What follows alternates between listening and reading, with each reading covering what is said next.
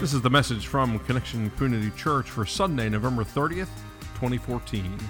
Christmas Cravings, we crave hope.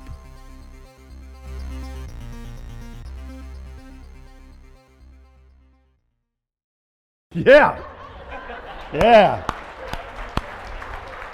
Boy, those cravings come in all shapes and sizes and speeds too, don't they? Yeah. Good morning, wow. Connection Church. My name is Carrie Jones. I'm Alan Jones. And we are two sinners who have been saved by the grace of our Lord and Savior Jesus Christ. Would you pray with us, please? God, thank you so much for today, for laughter, for fun, for worship, for gathering together. And it's all because of you, Lord. Thank you for your love, for your grace, and for the hope that you give each one of us.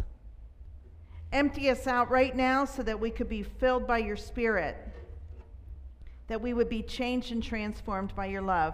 I pray this in the name of the Father, Son, and Holy Spirit, and everybody gathered said, Amen. So cravings, these desires that just consume us, these yearnings.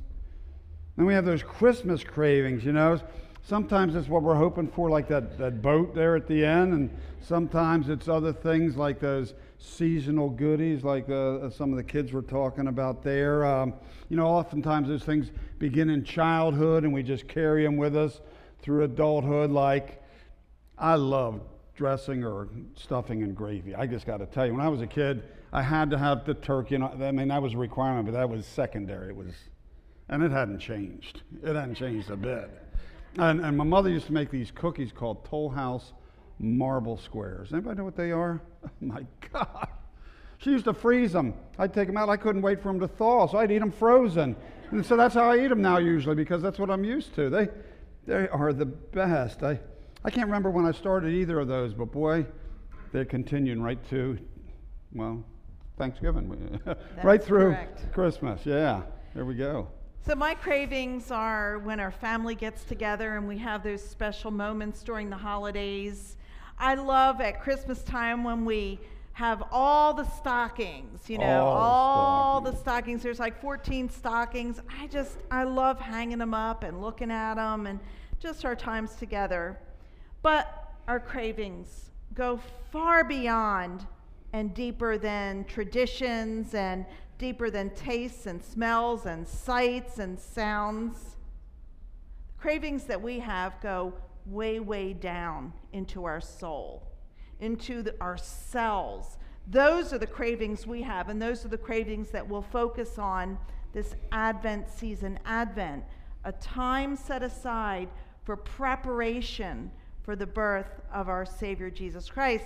And so today we start with our first Christmas craving that's way, way deep down in our soul. Any guesses what we crave? Hope. I don't think that was really a guess. I think they just read it. I'm just saying. They could be sleeping. I'm just saying. Yeah. Hope. From a Christian perspective, it's the desire and search for future good. Difficult at times, but not impossible with God's help. Amen? Amen. Hope. In the New International Version of Scripture, we shorten that to call it the NIV, we find that word hope 180 times, fairly evenly distributed between the Old and New Testament.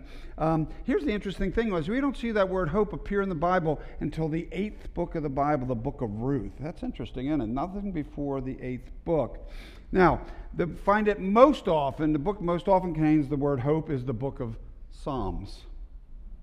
A lot of most of those are written by David, so obviously David's a pretty hopeful guy. He always turned to the Lord for his hope. For example, Psalm 39. Psalm 39, beginning verses 6 through 8. Surely everyone goes around like a mere phantom. In vain they rush about, heaping up wealth without knowing whose it will finally be. But now, Lord, what do I look for? Say this next sentence with me. My hope is in you. Save me from all my transgressions. Do not make me the scorn of fools. So David sees everybody around him putting their hope in material things. Well, that hadn't changed much in several thousand years, has it? Wow. But David tells us that he puts his hope in the Lord, in God the Father. He looked to God to save him from his, there's that churchy word, transgressions, his wrongdoing, his sins of action, sins of inaction. And so David looked to God to be his Savior. It's frequently the theme of hope in the Old Testament. In another Old Testament book, the book of Job, we see this word hope mentioned 18 times. It's the second most hopeful book in Scripture, which is really interesting because this main character, Job, who was a righteous man, in the course of, I think it's the first chapter, maybe the first two, he basically loses everything, his family, all his possessions, and he was a wealthy guy. At times, it's challenging for him to find hope in the midst of his pain and his loss. And yet, in the end, he comes to realize that his only hope, and that's true for us as well, our only hope is in the Lord God. From the time that Adam and Eve made bad choices in the Garden of Eden, that time of the fall of humankind, we have realized that we are separated from God and that we are in need of help and we are in need of hope. Different people have looked at in different places for salvation, for hope. At times they've looked at things in nature, worshiping in the moon or the stars or plants or animals or other objects. Other times they've created this thing themselves to worship, often out of gold, the most treasured metal. Things that they could look on to worship to pray to. We see this in the book of Exodus, where the Hebrew people demanded that the leader melt down their gold and create a golden calf so that they could worship a golden calf. I mean, that just seems like, what in the world were they thinking? But isn't that true today? We too worship golden calves. We too worship things or people or position over the Most High God, the Savior of the world. Too often we put our hope in everything other than Jesus. And so here's a question for you. What about you? What or who do you worship? And you think, duh, Alan, we're in church. What do you want? Well, that's not a guarantee of what we might be worshiping. Where does your hope come from? From possession? From who you are and what you own? Or like David and Job, does your hope come from the Lord? Do you look to the God to bring your hope in the midst of the storms of life? And there are plenty of storms in life. Amen? Is prayer your comfort when those challenges confront you? So God knew we were a desperate people. We were a lost people, looking here and there, everywhere but to God for help. And so God got down to business. And it's a point where he began sharing with God's people through the prophets, those people who were mouthpieces for God, to share the word, often not the comfortable word, but to share the word of God. And God shared through the prophets that he was going to send someone, that someone would lead God's people to bring righteousness and justice. Don't we just crave that? Righteousness and justice. Who would reign on David's throne? And we find this in Isaiah 9, 6 through 7. You might be familiar with it. Handel put music to these words in a well-known Christmas piece called The Messiah. For to us a child is born, to us a son is given, and the government will be on his shoulders, and he will be called Wonderful Counselor, Mighty God, Everlasting Father. Say it with me. Prince of Peace. Of the greatness of his government and peace there will be no end. He will reign on David's throne and over his kingdom, establishing and upholding it with justice and righteousness from that time on and forever. The zeal of the Lord Almighty will accomplish this. Wow, wow, wow. So Isaiah was one of God's prophets, and God used Isaiah to paint the picture of the future leader. The government will be on his shoulders, Isaiah says, and with no end to the greatness or to peace. He will reign on David's throne. Justice and righteousness from that time on and forever. Say forever. I mean, just to think of that gives hope, doesn't it? Just to ponder that. What a wonderful vision of the future Isaiah paints. After this prophetic word, it is no wonder that the Hebrews began to hope for, look forward to expect a future king who would be on David's throne. Now, in those days, kings were anointed with oil. It was an outward and visible sign of their call to leadership by God. And so this future hoped-for king who would come would be called the Anointed One. Or in Hebrew, the name for that is Messiah. Now, the New Testament was written in Greek, and so the word used for that is Christos. In English, Christ, or Anointed One. 2 chapters later, chapter 11, Isaiah expands on this future hope of Israel. A shoot will come up from the stump of Jesse. From his roots a branch will bear fruit. The Spirit of the Lord will rest on him, the Spirit of wisdom and of understanding, the Spirit of counsel and of might, the Spirit of the knowledge and fear of the Lord, and he will delight in the fear of the Lord. He will not judge by what he sees with his eyes or decide by what he hears with his ears, but with righteousness he will judge the needy. With justice he will give decisions for the poor of the earth. He will strike the earth with the rod of his mouth. With the breath of his lips he will slay the wicked. Righteousness will be his belt, and faithfulness the sash around his waist. The wolf will live with the lamb, the leopard will lie down with the goat, and the calf and the lion and the yearling together, say the rest, and a little child will lead them. You ever seen the picture of the peaceable kingdom? That's where it comes from, yeah. Back to the beginning of this passage, Jesse, it mentions. Jesse was King David's father. Now, by the time of Isaiah writing this passage, Israel is no longer even a shred of what it was under King David. It's basically just a stump of its former self.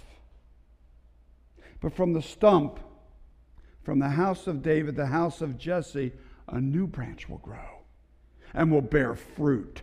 And that branch is Jesus Christ. Again, the people are told that the future hope of Israel, the future hope of their world, would come from the family of King David.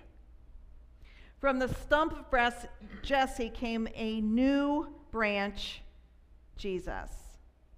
From the stumps of our lives, those areas that we thought were dead, maybe a relationship, an opportunity, could be forgiveness, it could be an addiction. I know what it is for me. If you think about it, you may know what it is for you. From those stumps in our lives, it is Jesus Christ who reminds us that the stump still has some life, that something can come out of it, that fruit can come, that it's not all dead and gone, but out of the stump comes new life, new fruit, and it's only thanks to the one who brings that in our lives, Jesus Christ. Isaiah in this passage also shares How the Spirit of the Lord will be upon this shoot of Jesse. How he will not judge by what he sees and hears, but with righteousness he will judge the needy. How what are normally enemies, like the wolf and the lamb, the leopard and the goat, calf and the lion and the yearling, will be at peace. Can you just picture that? They'll be at peace when this future king is on the throne.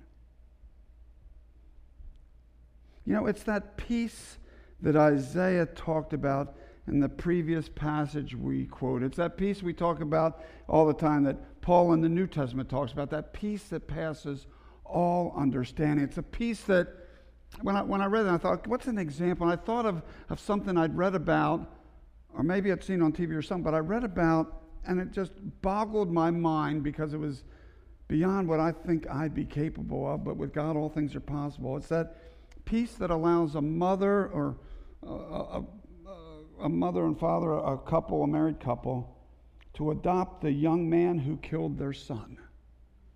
Wow. That's some peace that goes beyond all understanding. It's the peace that allows a child to forgive a parent when that parent neglected that child. It's a peace that allows a war veteran to let go of the nightmares that haunt her. It's that peace that allowed Jesus, while he was hanging on the cross, suffering and suffocating, to say to God the Father in heaven, forgive them, meaning the people who hung me on this cross, forgive them, for they know not what they do. That kind of peace, that's something to hope for, isn't it? Something to hope for, to look forward to long for, to crave, to expect. Over and over and over again, we see that the people in Scripture are given prophetic glimpses of a hope of this future king.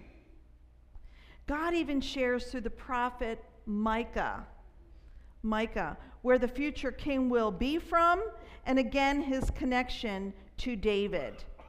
We love the way Eugene Peterson translates this, Micah chapter 5, verses 2-4 in the Message. Yeah, here we go. But you, Bethlehem, David's country, the run of the litter. From you will come the leader who will shepherd, rule Israel. He'll be no upstart, no pretender. His family tree is ancient and distinguished. Meanwhile, Israel will be in foster homes until the birth pangs are over and the child is born, and the scattered brothers come back home to the family of Israel. He will stand tall in his shepherd rule by God's strength, centered in the majesty of God revealed. And the people will have a good and safe home, for the whole world will hold him in respect, peacemaker of the world. And so the people of Israel, the Hebrews, they were looking for, they were waiting for, they were hoping for, they were craving a king, the anointed one, the Messiah. They knew where he would be born. They knew that he would come from the lineage of David through the prophets. They also knew that he would be unlike any other king. And yet, they hoped for a king that would free them in an earthly sense, in a political sense, in a military sense, like David freed the people years before. Instead, they were given this prophetic picture of someone who would shepherd rule. Doesn't that sound different than this mighty warrior king who would save them, who would obliterate everybody else around him? But instead, a shepherd ruler. And yet, they hoped for a warrior king, one who would lead in the image of King David. Isn't it funny? Isn't it ironic how God works? How God hears what we want, but God delivers what we need. Yeah. Amen? People wanted a king in the mold of King David, a warrior king, a king who would restore Israel, who would restore them, the people of Israel, to the mighty nation they once were under King David. Rather than living under the rule of whatever outside power was in charge at the time, they dreamed of the glory days of Israel when David was in charge. And yet that's not the king that God delivers to them. And that's because God knew that what they needed wasn't the rebuilding of a nation as much as they needed a rebuilding of the heart, a rebuilding of the soul, a rebuilding of each person, forgiven and restored to be the person God had in mind when God first thought of them. What they needed was a real Savior, not, as we shared at the beginning of the message, some golden idol. A real Savior who would walk with them, who would talk with them, who would look them in the eye and let them know that God loves them. God in the flesh, forgiving them their sins by giving his very life for them on the cross in order to save theirs. And so what they needed, God delivered. And his name's Jesus. The Anointed One, the Messiah, the Christ, the hope of the world, the hope we crave. Yeah, that's the hope we crave. So as we prepare for Christmas, each one of us, the question becomes this: what kind of king, what kind of leader, what kind of Jesus are you hoping for? What kind of Jesus are you hoping for? What kind of box have we put him in? Gentle and kind? Strong and powerful, loving and forgiving? A Jesus who accepts us for who we are, flaws and all? How about the Jesus that holds us accountable for those things that we've done wrong or the times that we've strayed? Ouch! A Jesus who loves us right where we are, but too much to leave us there, because Jesus desperately wants us to move from here to there in a relationship with him. What kind of Jesus are you hoping for? You know, hope is a good thing, isn't it? It's a very good thing. It's an important thing. It's a really important part of what it means to be healthy and whole. Because to have hope means to be able to look to the future, to a bright future, to a future that can be better than the past. You ever plant a seed? You've got hope. I had hired someone to do a power seeding. I usually do it myself, but I hired it out. So I had great hope, especially when you spend money. That's great hope. And I see these little green things coming up. So that hope came forth, right? Anytime you plant a seed, you have hope. Whether it's a seed in the ground like I planted, or a seed of an idea, or maybe a seed that brings forth new life like our new little granddaughter there. Yeah. With every seed there is hope, and hope is a healthy and good thing. To not have hope means hopelessness. And hopelessness is a horrible place to be.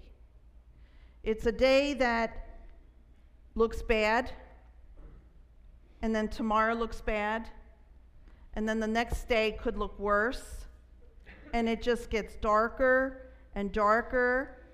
Hopelessness means that we cannot see the way out, that we're like stuck in this mud and this mire, and we just feel like we're drowning. It's like we're in quicksand.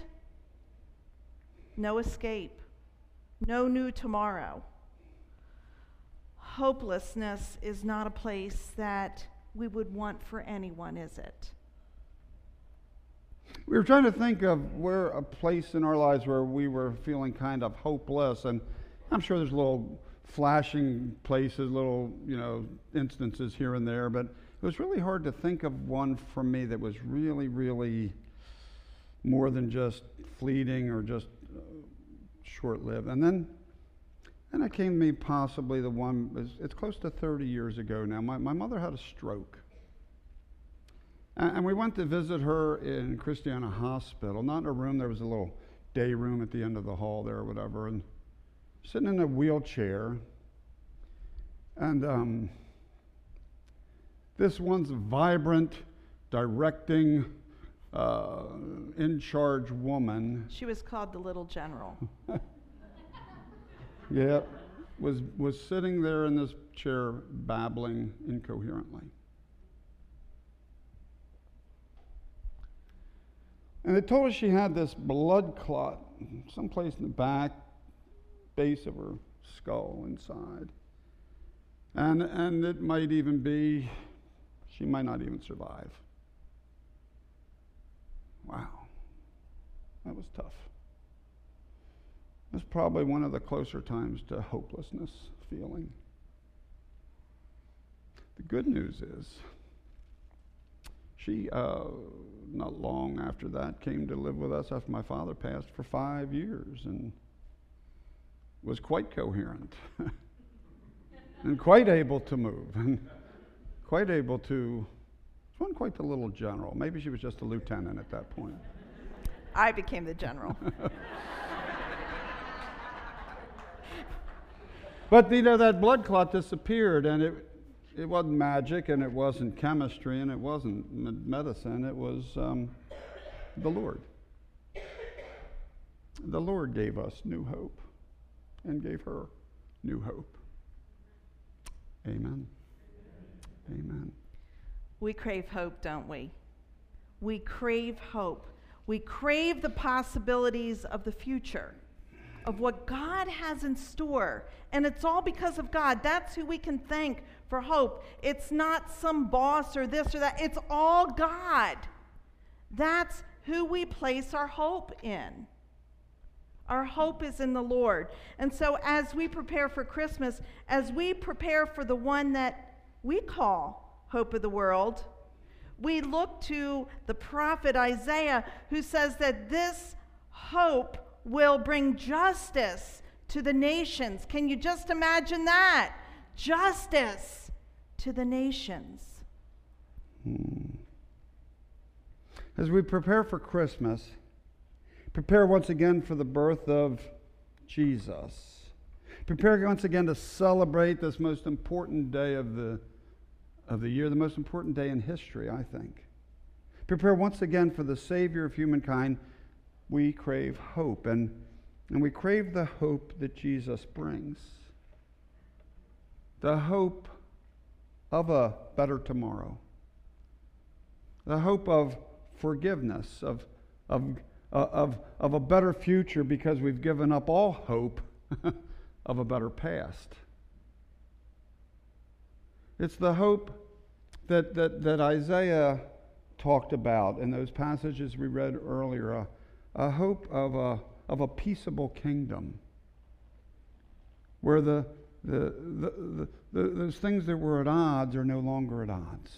It's the hope of a place where we're not judged by the color of our skin, or by who we know, or by where we live, or by where we went to school, or by what car we drive. It's a hope that we will truly be at peace and in love with one another, in love the way Jesus was in love with us. A hope of a place where things like happened in Ferguson won't happen. A peace where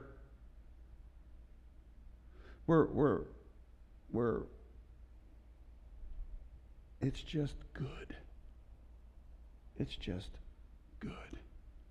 And we know that God loves us, and we're able to share that love of God with each and every one around us, so that we truly become that kind of sun catcher that you put in the window, where the light of Christ shines through us to those we meet. That's the hope that Jesus offers. That's the hope. So we ask you, what hope do you crave as you prepare for Christmas this year? What hope do you crave? Let's pray. Most holy God,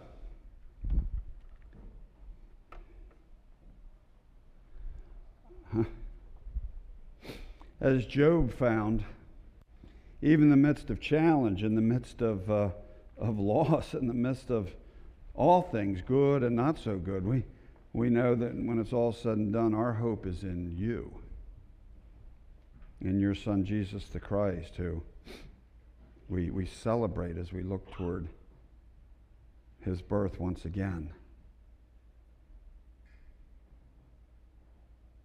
As we crave various things this Christmas, all the goodies and those fun things we do, we pray that you would guide us as we crave hope for ourselves and those around us, hope for this world that we live in, as we look to what you have to offer, what you promise, that bright, glorious future in you.